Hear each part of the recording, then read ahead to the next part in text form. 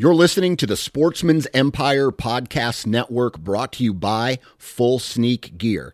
Check out their entire lineup at fullsneakgear.com. Also be sure to check out our entire stable of podcasts at sportsmansempire.com. New from Moultrie Mobile, the Feed Hub offers first-of-its-kind cellular connection and control for nearly any spin cast feeder on the market. When used with the Moultrie Mobile app, you can monitor feed and battery levels, run feeders on demand, receive alerts when feeders are clogged, and remotely adjust feeding times. The Feed Hub is ideal for anyone who maintains feeders. Remove the guesswork and save time by planning feeder maintenance before you drive to your hunting property. For more information, visit MoultrieMobile.com. Before history is written, it's played. Before it's frozen in time, it's fought one shift at a time. Before it's etched in silver, it's carved in ice. What happens next will last forever. The Stanley Cup Final on ABC and ESPN Plus begins Saturday. This episode of the Sportsman's Nation is brought to you by Go Wild. Go Wild is a social media platform designed for and by outdoorsmen.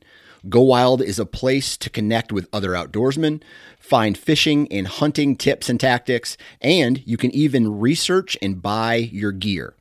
Join hundreds of thousands of other hunters, fishermen, and outdoorsmen and experience what this community is all about. Download it today at downloadgowild.com. You're listening to the Average Conservationist Podcast, brought to you by Go Hunt and in partner with 2% for Conservation. Sign up today to become an insider at gohunt.com.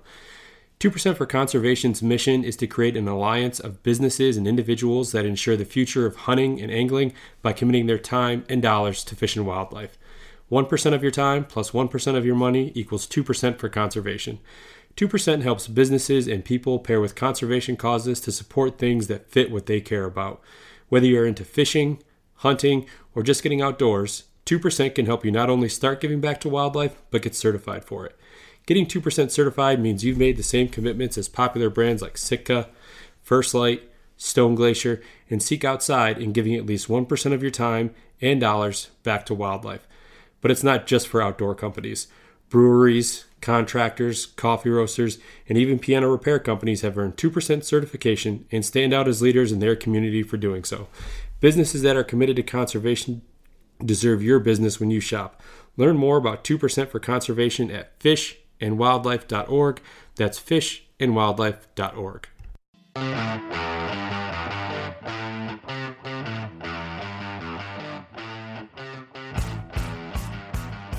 What's up, everyone? Welcome back to another episode of the Average Conservationist Podcast, and I'm your host, Marcus Ewing.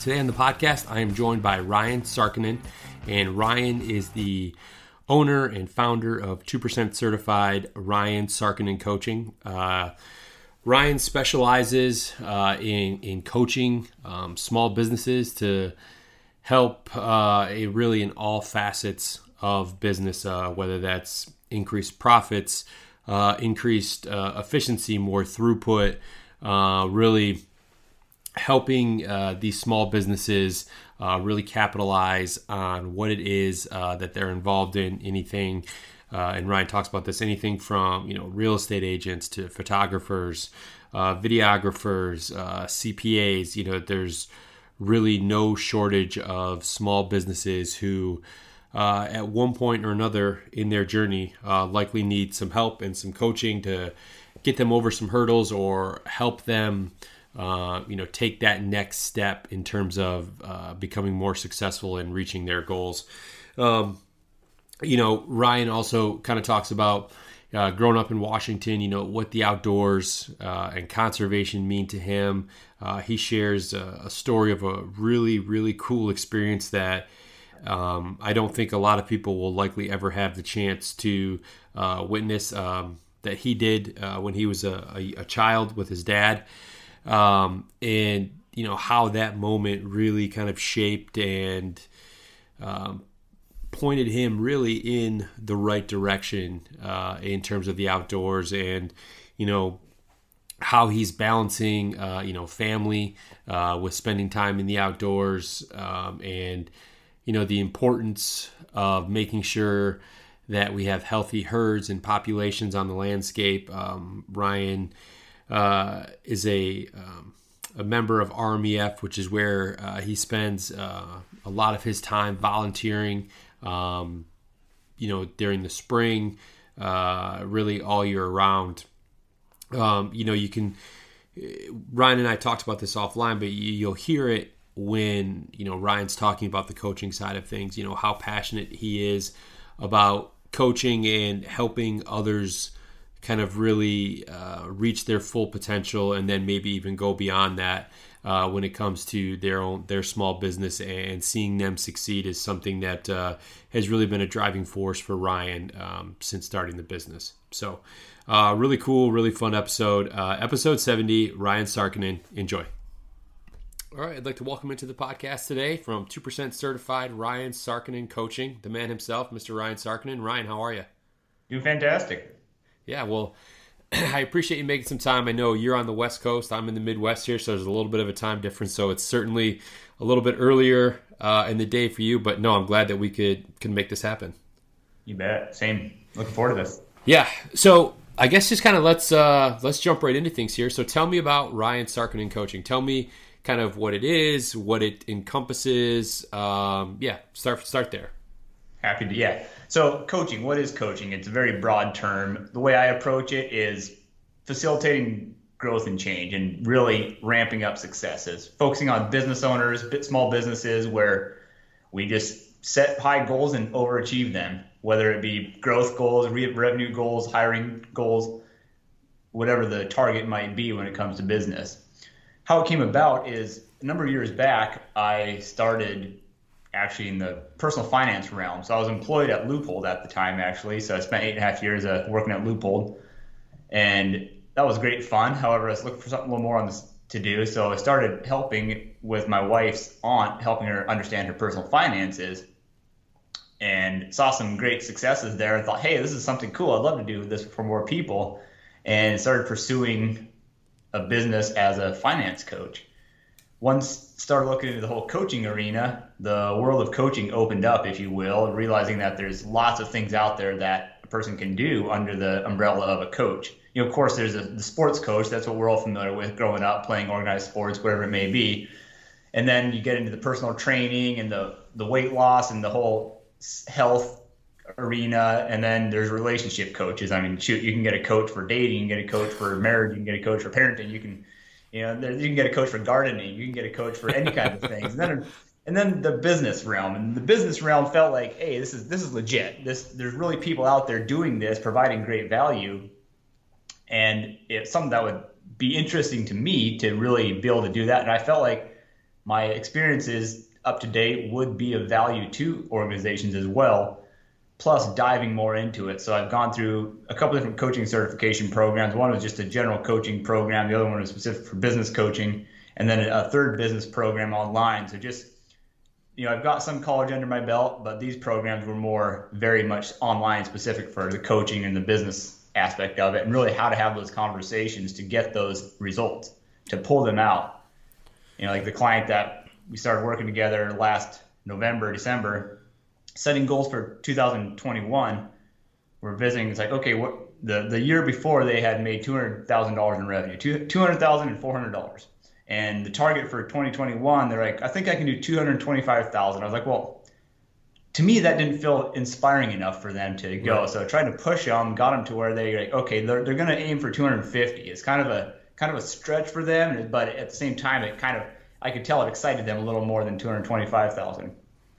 So by setting your target at a more of an inspirational number there, you end up taking action on things at a higher level on multiple facets, to the point that by the time the end of March rolled around, the end of first quarter, their business was on track to hit $300K, and still to this day, I just met with them Friday last week, their business is going to be over $300K at the end of this year.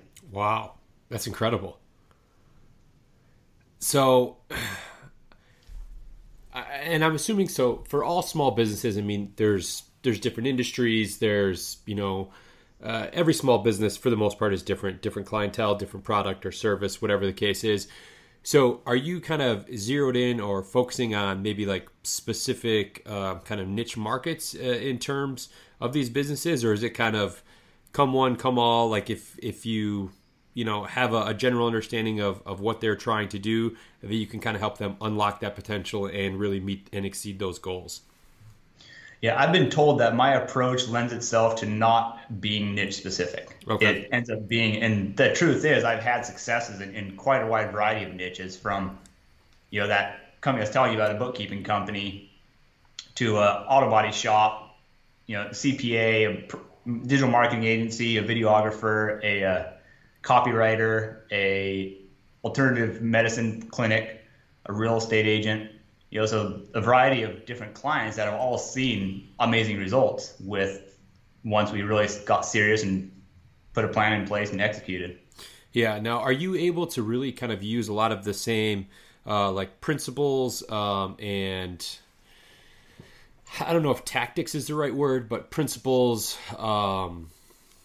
Okay, we'll say tactics because I can't come up with a better word for it right now, or a different word for it. Are you using a lot of those same types of things and just reapplying them to those businesses, or are you having to really kind of tailor make a plan that's going to be very specific to their specific area of business? It is a very tailor-made plan. Okay. And another client, the property management client that hired me, had worked with two other coaches and told me that both the other coaches felt like they were trying to cram a system onto me, and it just wasn't really working. They're trying to tell me, you got to do this, and it wasn't really her. It wasn't the business, and it just, she never ended up moving beyond a 6-month coaching package with either of those coaches. And then she just renewed with me because she said that when I'm working with you, we're building a system that is truly what I want to do for getting my goals, and we're executing on that and seeing the results of it. Yeah, no, that's great. It seems like to me, I mean, growing up playing, organized sports, like you kind of alluded to early on when people think of coaching, is when you get into the business space or the business realm, like it feels like it's got to become more of a partnership in terms of developing a plan or at least, gaining input or the insight as to what the customer is looking for to allow you to develop the plan, but then also coming back and saying, okay, this is, this is the plan that I put in place. This is how we will execute it, like you mentioned. Like, is there a lot of back and forth? I mean, or is it kind of like, okay, this is what I've come up with. This is what I think is going to be best, and let's kind of hit the ground running with it. All of the above. So it ends up being so custom, so different from one individual to the next that it's all encompassing. So sometimes it is one, sometimes more the other.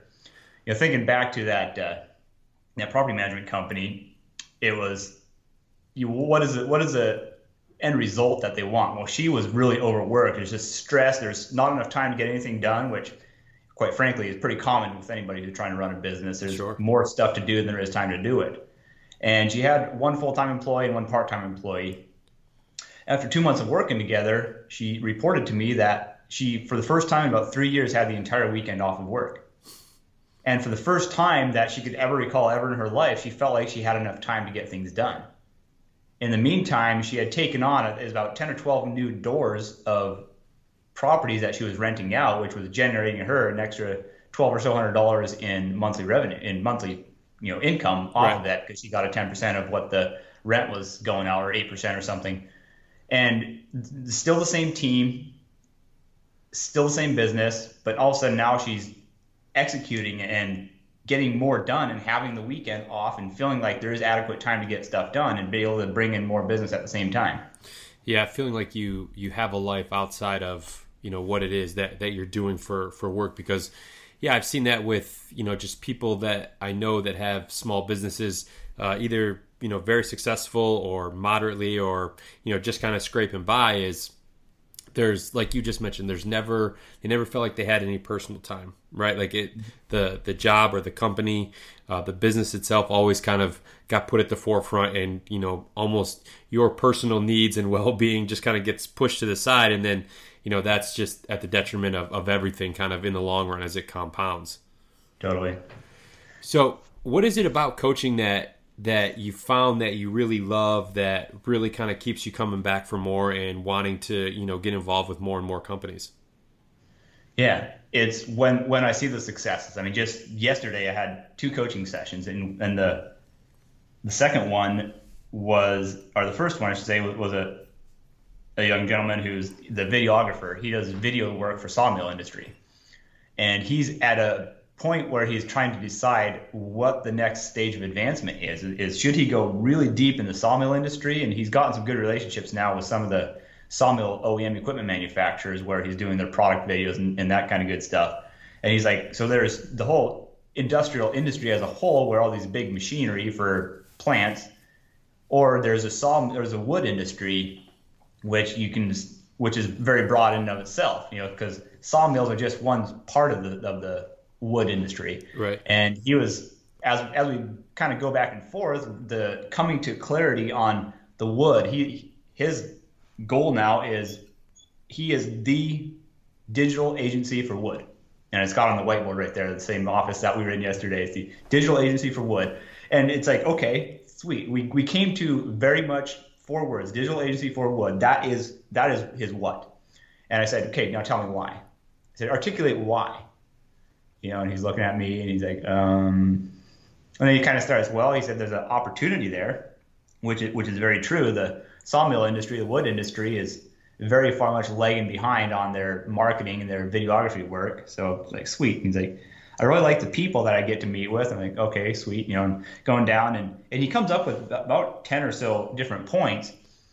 But in the end, I'm like, okay, let's reevaluate. So all these different points, I see 3 themes that come out of these points. One is the people. He kept coming back to the people. He loves the people. He loves, the wood industry is very much a hunting and shooting and outdoor type of individual, similar to construction. They're blue collar. They're not fancy. They're right.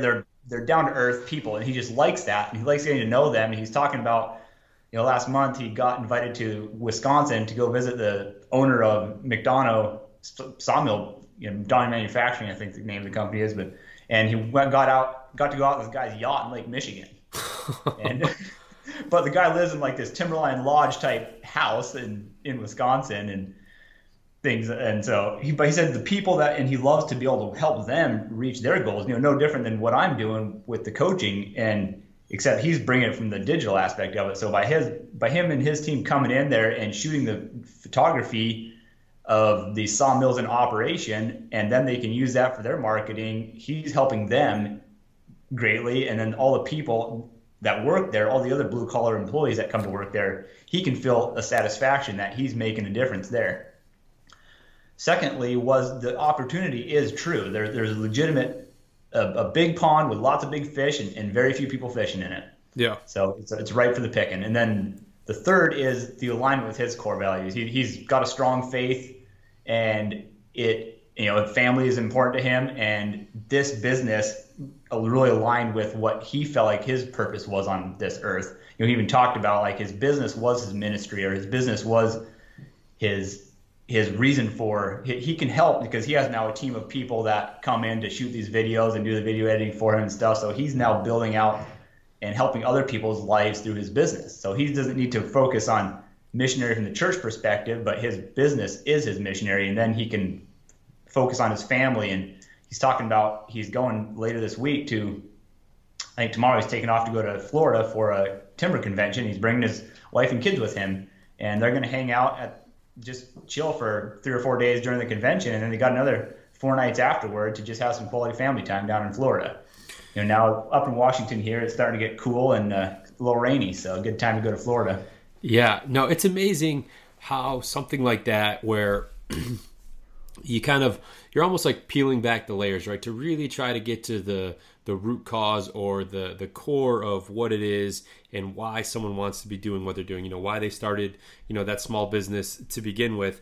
And it's amazing what you uncover throughout that process. If you ask the right questions, and you kind of just, I don't want to say like keep prodding them, but just let them keep talking, right? And it's amazing the amount of information that can come out that maybe they didn't even realize was kind of trapped inside there, that will ultimately lead them to a better place personally, financially, from a business standpoint. All the things that tend to come with that proper work-life balance, with success on both sides of that coin.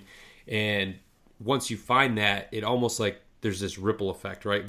Because then once you can find that balance and you start to grow, well, then it's like you just mentioned. Now he's bringing on teams of people who maybe like this is their chance to get into an industry that they love as much as he does, right? So now it's having this positive effect on them, and it's amazing, what that can do, what a change one person can make, how it can have a positive effect, on down the line without them even realizing it.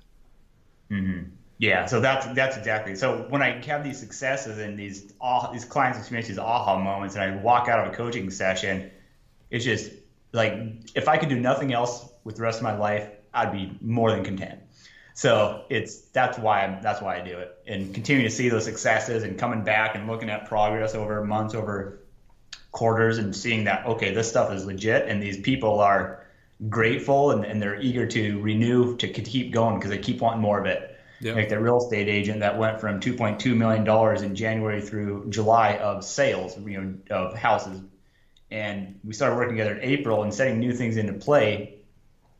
The last time we met, so Monday, we're going to meet again this afternoon, but last Tuesday, she was looking at the numbers and she was about, if nothing else came her way, the stuff that she's got happening right now, she's going to be about $200,000 shy of $10 million worth of sales for this year, which in the company that she worked for, the greater premier property group that she works for, there's like 1,800 or something realtors under that group. Less than 3% of them do over $10 million worth of sales annually. So she's put herself in that upper echelon just with, making the necessary changes, doing, tweaking things to kind of better suit her and maybe her style of, interacting with potential buyers or potential sellers, whatever the case is, whichever side she's working on. That's incredible. That's especially, people here, when a real estate agent is, accounts for, 2.2 million in sales. I mean, a lot of people be like, oh my gosh, that's a great year. And probably for a lot of people, that is a pretty good year, right? But if you 5 times that, I mean, unbelievable. That's such a great. She's looking at almost $250,000 personal income off that, based on what are the 2.5% that they get from every sale that they help broker. Yeah. So Ryan, let me ask you. You kind of alluded to it like very early on when we were talking about the coaching side of things and how it seems like there's like a coach for a lot of different things, nowadays. Why, I guess in your personal opinion, why do you think that is? Why do you think there's so many people looking to get into coaching, and then also why so many people are kind of looking for that coaching for whatever the case is? Mm-hmm. Well, I draw a parallel with the sports industry. So because I'm in the industry, in the coaching industry, I've spent the time to look it up because it's fascinating, right? So it was about 1860, 1870 that professional athletes, basically the world was at a point that people were willing to spend money to watch athletes perform. Okay. There was times in more ancient history that was the case as well, but more of our modern world. And so sports competitions became to be a bigger thing, more so than just your backyard roll the hoop, whatever they would do back in the settlement days. Yeah. So it became apparent that if you get somebody to help you, to push you, to hold you accountable, you're going to own the field. And so once the first person does it and the first person owns the field and everybody else goes, whoa, what's that guy doing? What's that gal doing? And then they realize, well, he's got a support behind him. Everyone else is like, well, hey, will you help me? Will you help me? And so from that, coaching grew in the sports arena. It's been 150 years ago now and became widely accepted. By 1900, it was pretty well, you have a coach. If you're going to be doing any kind of competition, it's assumed that you have a coach, because if you don't, you're just never going to make it. Yeah. Fast forward 100 years, about 1960, 1970, corporations started cluing into the same thing. Somebody at somewhere had the brilliant idea that, well, hey, if it's helping in the sports arena, would it help in the business arena? And there are some differences. There's not a clear-cut first place, second place winners in the business arena. Right. So it ends up being not as easy of a of a thing to measure. Is it successful? But there's a reason every Fortune 500 company has coaches for all their top level people. It's not that they hired coaches once they became a Fortune 500 company. It's that by hiring coaches, they became a Fortune 500 company. Right. So it's by bringing that outside perspective into it, humans get more done. You get clarity on your actions, you get your energy focused, and you flat out produce more. Therefore, your business is more successful. And you have nothing really to measure it against other than what your success was, say, the last 12 months. And when your last 12 months have whatever, okay rate of growth, pretty decent rate of growth in some cases, and in a lot of people's perspective, to go from $200,000 to $225,000 in 1 year would have been a pretty good level of growth for the business. But why stop there when you can get $300K in 1 year's growth? Yeah, I mean, that's a great point. I never kind of really thought to look all the way back, right, to kind of when the first coach at whatever level, right, was really introduced, and why they were brought in to the fold, and what that kind of meant, for coaching now. Because, yeah, I mean, my only real experience with coaches is, again, through like team sports or anything like that. And it's interesting how, like, at different points in your life with different coaches, how the message kind of changes and it evolves a little bit. Because, when you're young and you're playing whatever sport it is, right? Any type of organized activity like that, like, it's really just about teaching, the child, the fundamentals as best as possible, that, to have fun, to try hard, to be a good teammate, have good sportsmanship, those kind of core principles of any type of athletic event.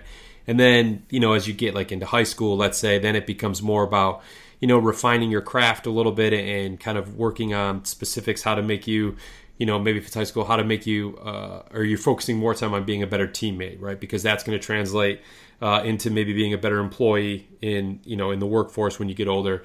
And then obviously there's college, where it's more about, really kind of honing things in once more. And then, okay, this is how you become like an adult. Like, you learn, like, I know with my experience in college and playing sports is, those people and the grit and the lessons that they taught us about, just how to overcome adversity, right? And things like that they're things that have stuck with me for the last 20 years. And it's incredible to see more people who, just want to become better, that are exploring those options. Because I think sometimes, and you can probably attest to this with your customers and conversations that you've had with them, is like, that's got to be a difficult first step for a lot of those people to take, to say, I need help, right?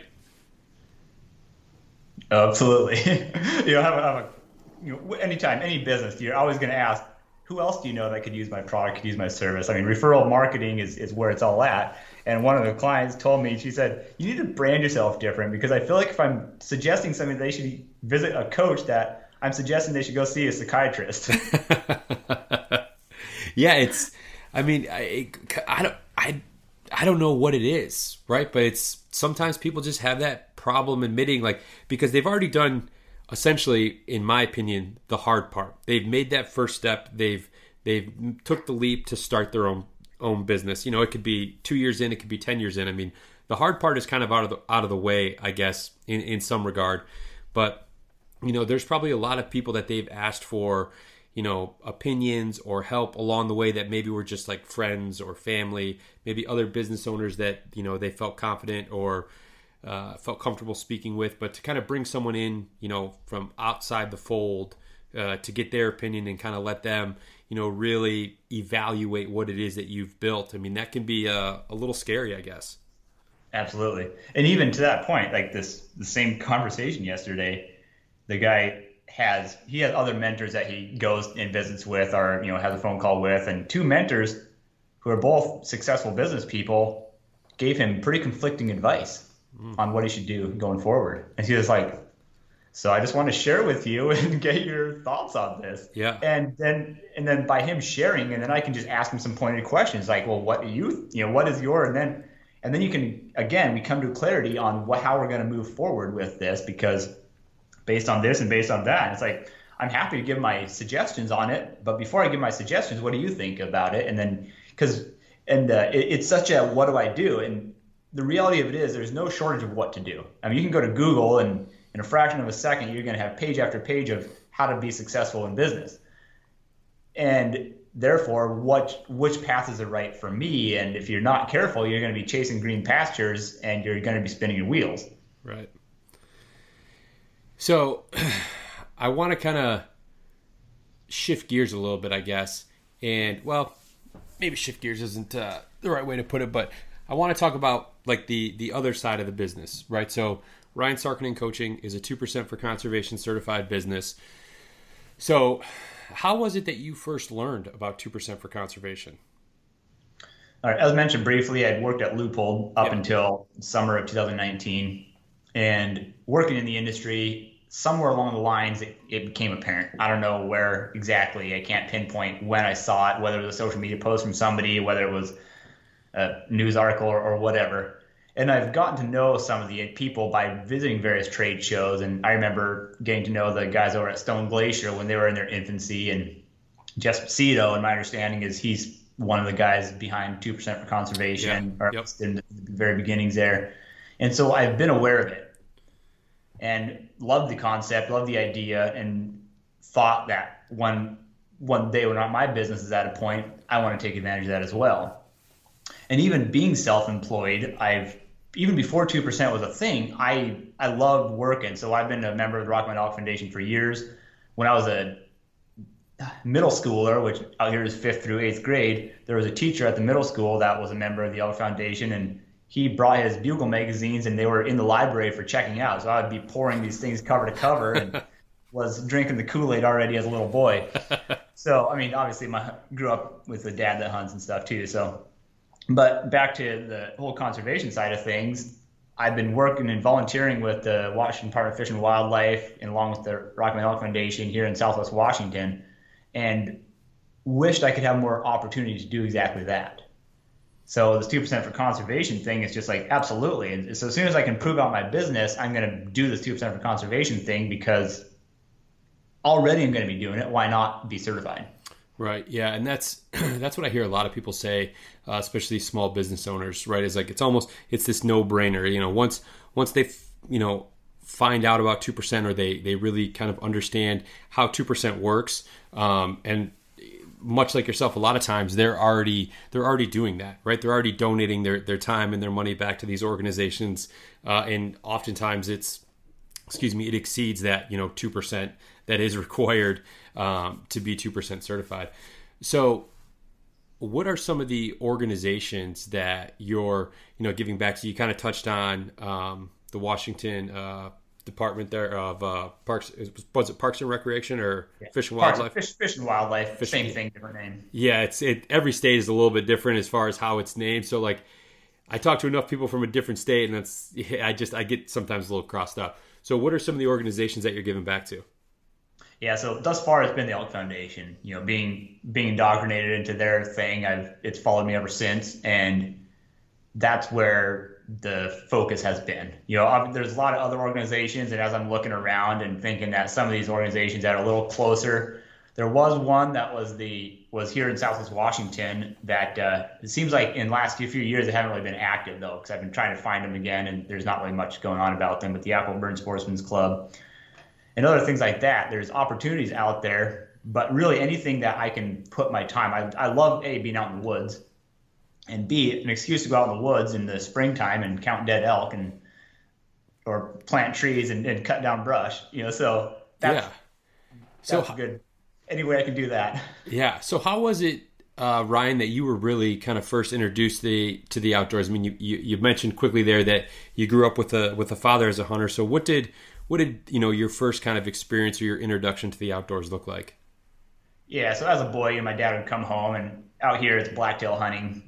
He would bring in a little fork-horn blacktail, and there's a picture of him on his old pickup. Datsun, I think it was. I can't remember exactly. The red pickup. He's got holding the little fork-horn buck when him and my mom were fairly newly married. And then there was I think it was either first grade or second grade. I think it was second grade.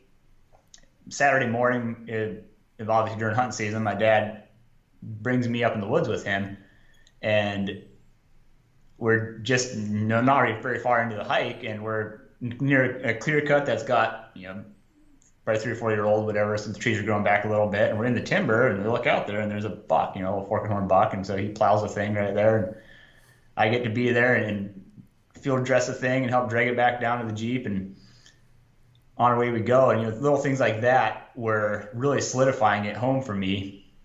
And then another time I was 9 or 10, and I wasn't hunting yet, but we hiked into this canyon up northeast of Mount St. Helens, and in August, and the idea was to bring in some canned goods and stash them down below for when hunting season rolled around. You could go down there and not have to bring as much with us during hunting season, when you're going to have the tent, you're going to have the other weight with you. So we go down there, and it was late August, and while we're down the bottom of this canyon, we're just kind of poking around, exploring the thing, and we see this tree that's, it's 10, 12 foot tall tree that's shaking. And we're like, there's an elk rubbing this tree, and it's 50 yards in front of us. So we stop, we sit down on a log, and eventually that bull comes out, and more elk, and there's several bulls, and this bull comes and beds down, I don't know, 30, 40 feet in front of us, and just chain there's and velvet hanging off its antlers. And if we sat there, obviously it was a number of years ago, I don't remember the exact details, but quite a long time, and eventually a spike got below us, and the wind was slowly drifting up canyon from them towards us, and eventually it got behind us and sounded the alarm, and the whole herd took off. But just the memory of sitting there was one of the catalysts to really set it deep down my psyche of what I want to do, and obviously my hunting and that stuff. And then hiking out of there, it was after dark, we hear way off in the canyon, we hear a bugle. It's like, oh yeah. So just being a boy, and a couple of those experiences like that just really lit the fire. Yeah, I mean, that's an incredible story. I mean, especially to experience something like that at that young of an age that's something that, lifelong elk hunters will never get to experience, right? Just being that really up close and personal at that time of year, and, having them bed down in front of you. It's one thing, to call an elk into, 10 yards or something like that when you're actively trying to do it. But in this, particular situation, you were just one with nature, right? You guys were out for a hike. You guys were out to try to, lay some groundwork for, the next month or whatever, and just found yourselves in that right position at the right time. I mean, I can see why the outdoors, like why that kind of flipped a switch for you at an early age, and why you haven't really looked back since then. Mm-hmm. Yeah, that's my hobby. So, I grew up also fishing and whatnot, but at this point, I'm a family man. I'm married, I have 6 kids, so things are busy at home. And I've got to pick and choose wisely what my time away from home is. And so elk hunting is number 1, blacktail hunting is number 2, and then everything else has fallen below the threshold. Yeah, no, that's, I only have 2 kids, so I know what it's like for me. So the fact that you have 3 times as many kids as I do, I can imagine that, you have to be very deliberate with your decisions on how you're going to spend time away from everyone. Mm-hmm. Only so many weekends. I just cram them all together. Yeah. So have you had a chance to get out elk hunting at all yet this year? No, I've been a rifle hunter. Okay. So November is my elk season. Okay. What does your blacktail season look like there? Because I know there's so many different, like, especially out west. I mean, Michigan here, it's very kind of cut and dry. When seasons start, when they end, and this and that. And there's not like a first season or a second season. And I know in a lot of western states, there's first rifle, there's second rifle. What does Washington look like in terms of like how rifle season works? Yeah, the general season, it's like the 3rd Saturday in October or thereabouts, and it runs through Halloween. Okay. Then the first Saturday of November is opening of elk, and that goes for a week and a half through Wednesday. Then the next Thursday, Friday, Saturday, Sunday are late buck, they call it. So you get a chance for a mid-November blacktail hunt for 4 days, and half the bucks are shot during those 4 days. Really? Is that kind of when are they rutting more at that time, or it's just because it's rifle? The last handful of days in October, so like leading up to Halloween, if you can get those last few days off, if they happen to align just right and you can hunt them, that's some of the best hunting if the weather cooperates. Then again, because it's so thick and brushy here on the west side, if it's hot and dry, or warm and dry, it's not really hot anymore that time of year, but it can be very difficult to hunt as opposed to being wet. When it's wet, I just flat see a lot more animals. Yeah. So with keeping with the conservation side of things and with the coaching, with some of these businesses that you're working with, are they maybe, heavily, or are they, I guess, involved in the outdoor, well, maybe not outdoor space directly, but are they companies or organizations that like to give back to wildlife like you? How, or is that like conversations that you have with them throughout the process, or how does that work? Yeah, thus far it has not been much of it. The timber industry guy, has a brother that's really into salmon fishing. So yesterday morning he was out salmon fishing, caught a couple nice fish. But outside of that, there hasn't been people. There's a lot of interest. It's like, hey, yeah, I'd love to get into hunting, and so I continue those conversations. But I haven't had much chance since leaving Leupold to really work back in the industry again. Yeah, I'd love to partner more with companies that would be more conservation centric, and I've been using it a little bit, like getting this 2% for conservation and the networking that I do. I'm like, hey, I'm looking for other conservation minded individuals to have a conversation, setting up a group hike for the networking group that I'm in, and just kind of trying to get it. But I'm looking forward to having more conversations with people in the conservation world. Yeah, that's it. It's funny with conservation. I mean, it's kind of been maybe at a bit more at the forefront over the last maybe 10 years. It seems like the public land movement that started, 2010, 2009, somewhere in that range, has really kind of garnered a lot more attention to a lot of these topics, especially as it pertains more to the western states and the public land and how that all plays out. But for someone who's a lifelong outdoorsman like yourself, and it obviously is very keen on conservation and giving back, what in your opinion would be some of the obstacles that kind of face us as outdoorsmen and outdoorswomen in the conservation space? Yeah, my limited opinion based on my own experience is if there's not animals out there, people are going to eventually stop going out there. Yeah. Just to bring it closer to home, so my dad, he's had some success blacktail hunting up until he drew a cow tag when I was in my 20s. He never shot an elk. As a result, his interest in elk hunting just kind of waned over the years. Once I started hunting and I started seeing some success and had shot several animals, he kind of picked it back up and would come out with me. But then it was the opposite of when I was a boy, he would have to wait for me. When I became a man, I had to wait for him. So there was that aspect going on, and then he eventually drew a cow tag, and I think he was 52, and he shot his first elk. And he said, man, I feel like I'm 32, but my body tells me I'm 52 after packing a cow elk out. Oh, I bet.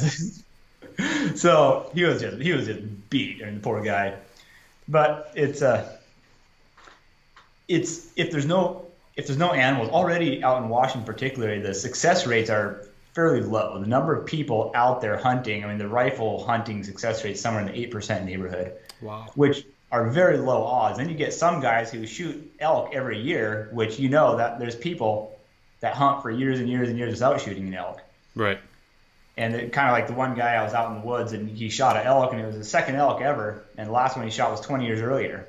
I said that's kind of a typical hunt, because if there's 8% success rate on these general season hunts out in Western Washington, probably Washington State as a whole, people are eventually just going to lose interest in going out there. Yeah. If you go out there for 20 years in a row and you're not seeing success, I mean, a lot of those guys will just go out there for the camaraderie and the camp and that kind of stuff. But outside of that, anything you do, if you go out and try and you're not successful, most people are gonna eventually give up. So it's making sure there's animals on the landscape, and then obviously you got to be able to get to them. There was a movement here a number of years back with the big timber companies to realize that hunters were a cash crop and started charging for access to their land. Growing up, you could drive on the Weyerhaeuser or the other timber company's land for free during hunting season, but now you got to pay $300 to $500 annually for a pass to be able to drive on their land. So the state lands, which all you need is a $30 Discover Pass for, end up getting hit harder because of that. And the National Forest was, back in the 60s and 70s, there was lots of logging in the National Forest that got shut down then in the 90s with the Clinton era, and now those old clear cuts are 30 years old, 40 years old, and the animal population is down as a result. So the ability for people to go out there and find animals. You're hearing people talk about the glory days of in the 80s when there would be herds of elk, 100 animals deep, versus now they're hunting the same area and will hunt for a week without seeing anything. Yeah, it's amazing how how that changes like that. And I think a lot of people don't necessarily realize the impact or, see the difference from, 20, 30 years ago compared to now. And whether that's from, and it could be, from a ecological standpoint, right, where there's a lot of, timbering going on, and it's just these animals are just losing their habitat and being kind of crammed into one area, maybe a long ways away from what always used to be their home range, or it's more hunters, so more pressure on the animal, disease, anything like that. I mean, I remember when I first started hunting whitetails here in Michigan, like CWD, like I had never even heard of some of these diseases that I don't want to say are rampant, but they're much more at the forefront of research and topics of conversation with conservation organizations here, kind of really all throughout the Midwest. And yeah, I don't know. Yeah, people call it the good old days, and I don't know if it's just because there were less people, right? So less people on the land, so it seemed that way.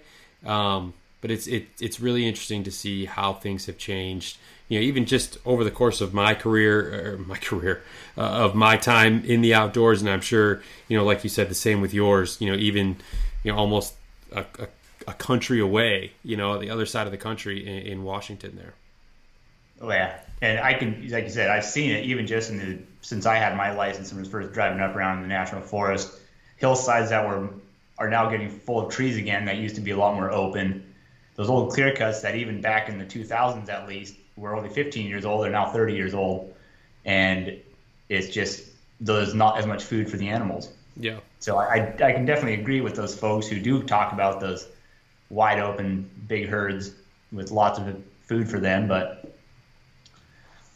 what do you do? Yeah, that's it. Lobby in Congress, right? Yeah, well, I think it's from a personal standpoint, like being as active and as involved as you can be with groups like RMEF, in your home state, and trying to have the biggest impact that you can, where you're doing a lot of your recreating. I mean, I think that's from a conservationist standpoint, from an individual standpoint, someone who says and who truly does care about the land and the animals that occupy that land. I mean, I think that's what we have to do, right? And hope that the actions that we're partaking in, we meet other like-minded people, and you can just, kind of create this groundswell of positive change, not only in your area, but, obviously, hopefully, countrywide, depending upon what the topic or issue is. Absolutely. Yeah, and to bring it home, too, that there's this Merrill Lake project that the Rocky Mountain Elk Foundation has done over the last number of years, that there's a cool waterfall that I've hiked, and I've spent some time there as a youngster, and even now I'll go in there, but it went up for sale, and it was legitimately eyeballed as being split into 20-acre lots because there was a lot of value for recreation in there. And there's this Merrill Lake. It's this natural lake that formed when Mount St. Helens erupted 1,000 years ago or whatever.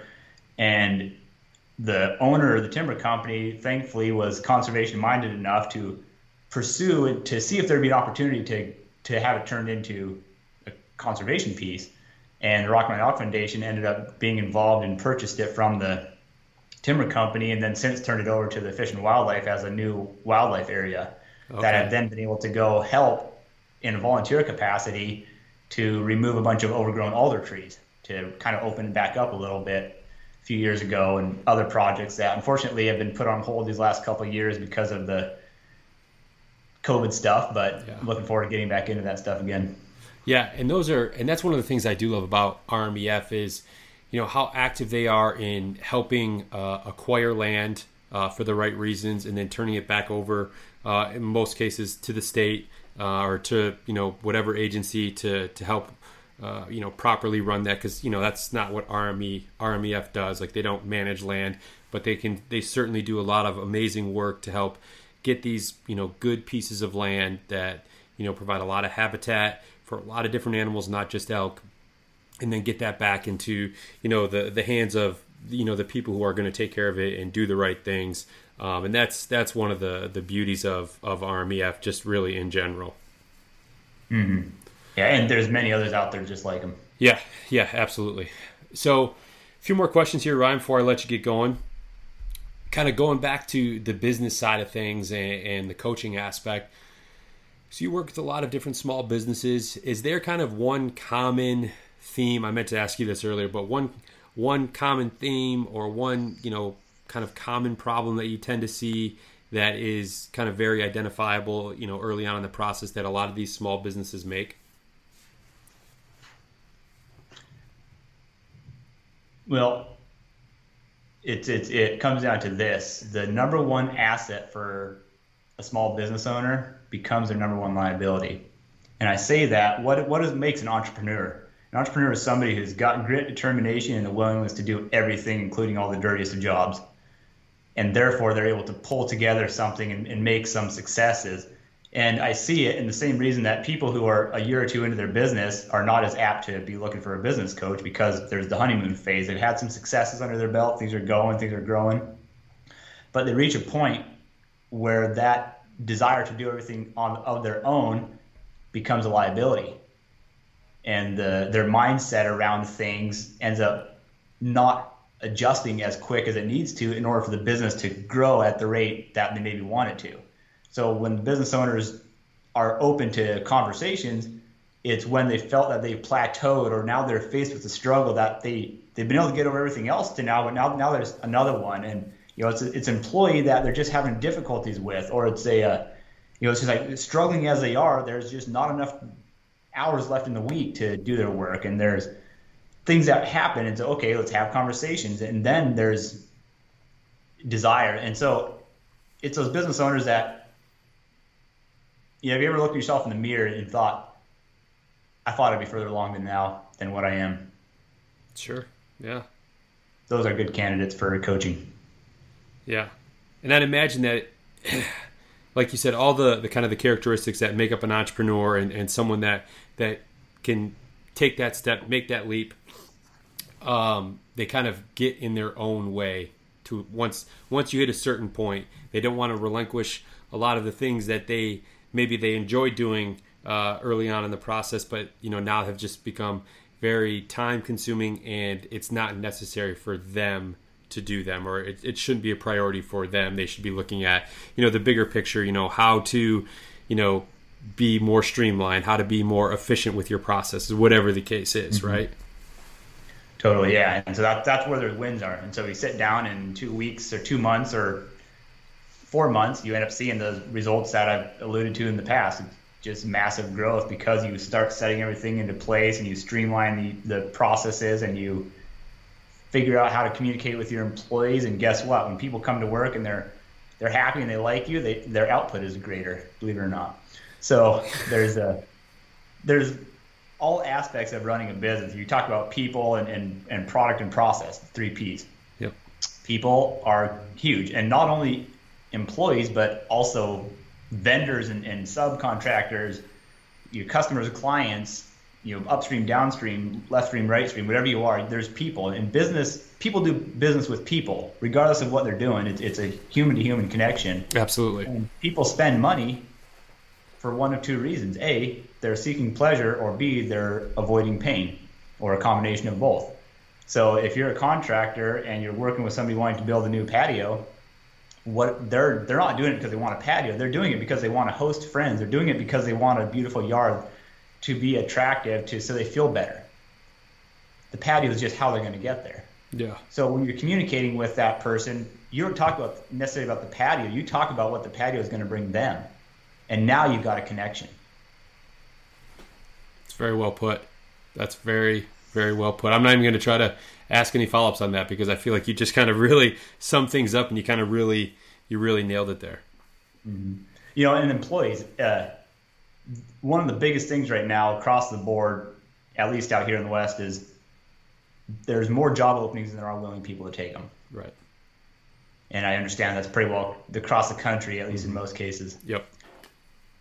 And I'm not saying this is the case, but I throw a challenge out there. And the challenge is it that there's not willing workers, or is it that there's not competent enough leaders? You're making the listeners do a lot of thinking today, Ryan. I like it, though. That's what I do. That's how I get my money. I challenge. And that real estate agent told me that, said, do you know what? The fact that you're not from the real estate industry brings extra value to our relationship. Because I challenge the exact same things, regardless of what it is. Like, okay, so this is how things are done in the real estate industry. Why? Yeah, because that's how it's always been done. That's an answer I hear so often in all walks of life. Like, why are we doing it this way? Because that's how it's always been done. Well, it doesn't mean it's the right way. And it's still getting some levels of success because real estate agents are still doing it. Right. I mean, anybody who's ever owned a home has gotten flyers in the mail. We buy homes for cash. You want to list your home? Those kinds of things are constant when you're a homeowner, because guess what the realtors do? They send out little postcards. Yep. Sometimes they have their faces on them. Sometimes they don't even go that far. Yeah. So sometimes they're a little more handwritten. Sometimes they're just blanket. You can tell. But what is it that can challenge? What can you do to challenge the status quo and see your results go from $2.2 million in 6 months to another $9 million or $8.5 million in the next 3 months? Yeah. In your business. Yeah, forcing people to step outside of their box a little bit and, almost get uncomfortable in kind of some of the methods that they take going forward, because it's like you said, that's the way it's always been done. But why, right? Like really finding out that why. That's I think a lot of people can kind of do some self-reflecting and self-evaluating, just by asking themselves, those questions that, why am I doing this? Whatever this is, why, Mm-hmm. So one more question here, Ryan, before I let you go. We're kind of into hunting season. I know at least most of the West, it's kicked off. Archery season opens here in Michigan in 11 days, I think. Yeah, 11 days. So any big hunts or anything like that you're excited for? Or is it just kind of the elk and blacktail? I mean, what's your fall look like? Yeah, blacktail and elk. And that's starting October, and got 6 weekends in a row between elk and blacktail. So some of those years, there are a couple times I shot animals opening day, and it kind of ruins your whole season because all of a sudden, like, what am I supposed to do with the rest of my weekends? But there it is. So there was one year I actually had a special elk tag that was coincided with the opening day of deer season, and I shot an elk that first day, and I had taken the whole week off. So Monday I spent cutting elk meat, and Tuesday I went out and shot a blacktail. So my hunting season lasted 2 days. Yeah, but I understand like where you're coming from, right? Like, what am I gonna do with the rest of this time? And sometimes you just like the chase, right? You like being out in the woods, you like being in the mountains, whatever. But at the same time, like, the flip side of the coin is like, well, at least I know I'm maxed out, right? Like, I've gotten an elk and a blacktail. Like, that's gonna feed the family for until next year this time. So at least you don't have to kind of get into day 5 and go, I haven't seen much. Things are looking a little bleak here. What am I going to do? What's a alternative? What's plan B? But yeah, that's not a bad season at all. Yeah, it's good for its obvious reasons, but there's always a little bit of a, oh man. yeah. I don't want it to be over yet. Exactly. So that's bittersweet. But hey, if it wasn't for that, we wouldn't be going out there. Yeah. So real quick, Ryan, where can people find you if they're interested in business coaching or just kind of following along with you? What's the best way to either get a hold of you or follow you? Yeah, so the 2% for Conservation has the information there. My website is in the works right now, so I'll be posting the link in updating the 2% for Conservation page on there. And then I have a Facebook page and a LinkedIn page. And then my email and phone number are on that, so the 2% page as well. So that's a great way to connect and figure out how we can challenge their operations and drastically improve their bottom line. And the best thing about it is if I can partner with 2% businesses and we can double their revenue, guess what happens to the amount that they provide to conservation? That is more money for conservation, ladies and gentlemen. That's exactly what that is. So fishandwildlife.org. Click on the business members, scroll down where you will find Ryan Sarkinen Coaching. So Ryan, thank you so much, man. I really enjoyed this, hearing about the company, the kind of your process and how you're able to help these companies. I think it's awesome. And like you said, if you can help some of these 2% businesses out to, increase profits and revenue and in turn, be able to get more money back to conservation, that's awesome, man. So thank you so much for your time today. My pleasure. Had a lot of fun. All right. Take care, Ryan. We'll talk to you soon. Soon. All right. Well, thanks again to Ryan for taking some time to hop on the podcast with me today. I would also like to thank the partners of the podcast, Stone Glacier and Wild Rivers Coffee, as well as Go Hunt and 2% for Conservation. And if you're interested in learning more about 2% for Conservation, you can visit their website, fishandwildlife.org. And there you can see all the certified brands that have committed to conservation that you should support when you shop.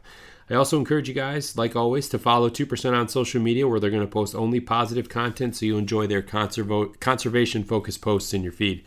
So again, if you'd like to learn more about 2% for Conservation, you can look for them online on social media or at fishandwildlife.org. Thanks for tuning in this week, everyone. Hope you enjoyed the episode.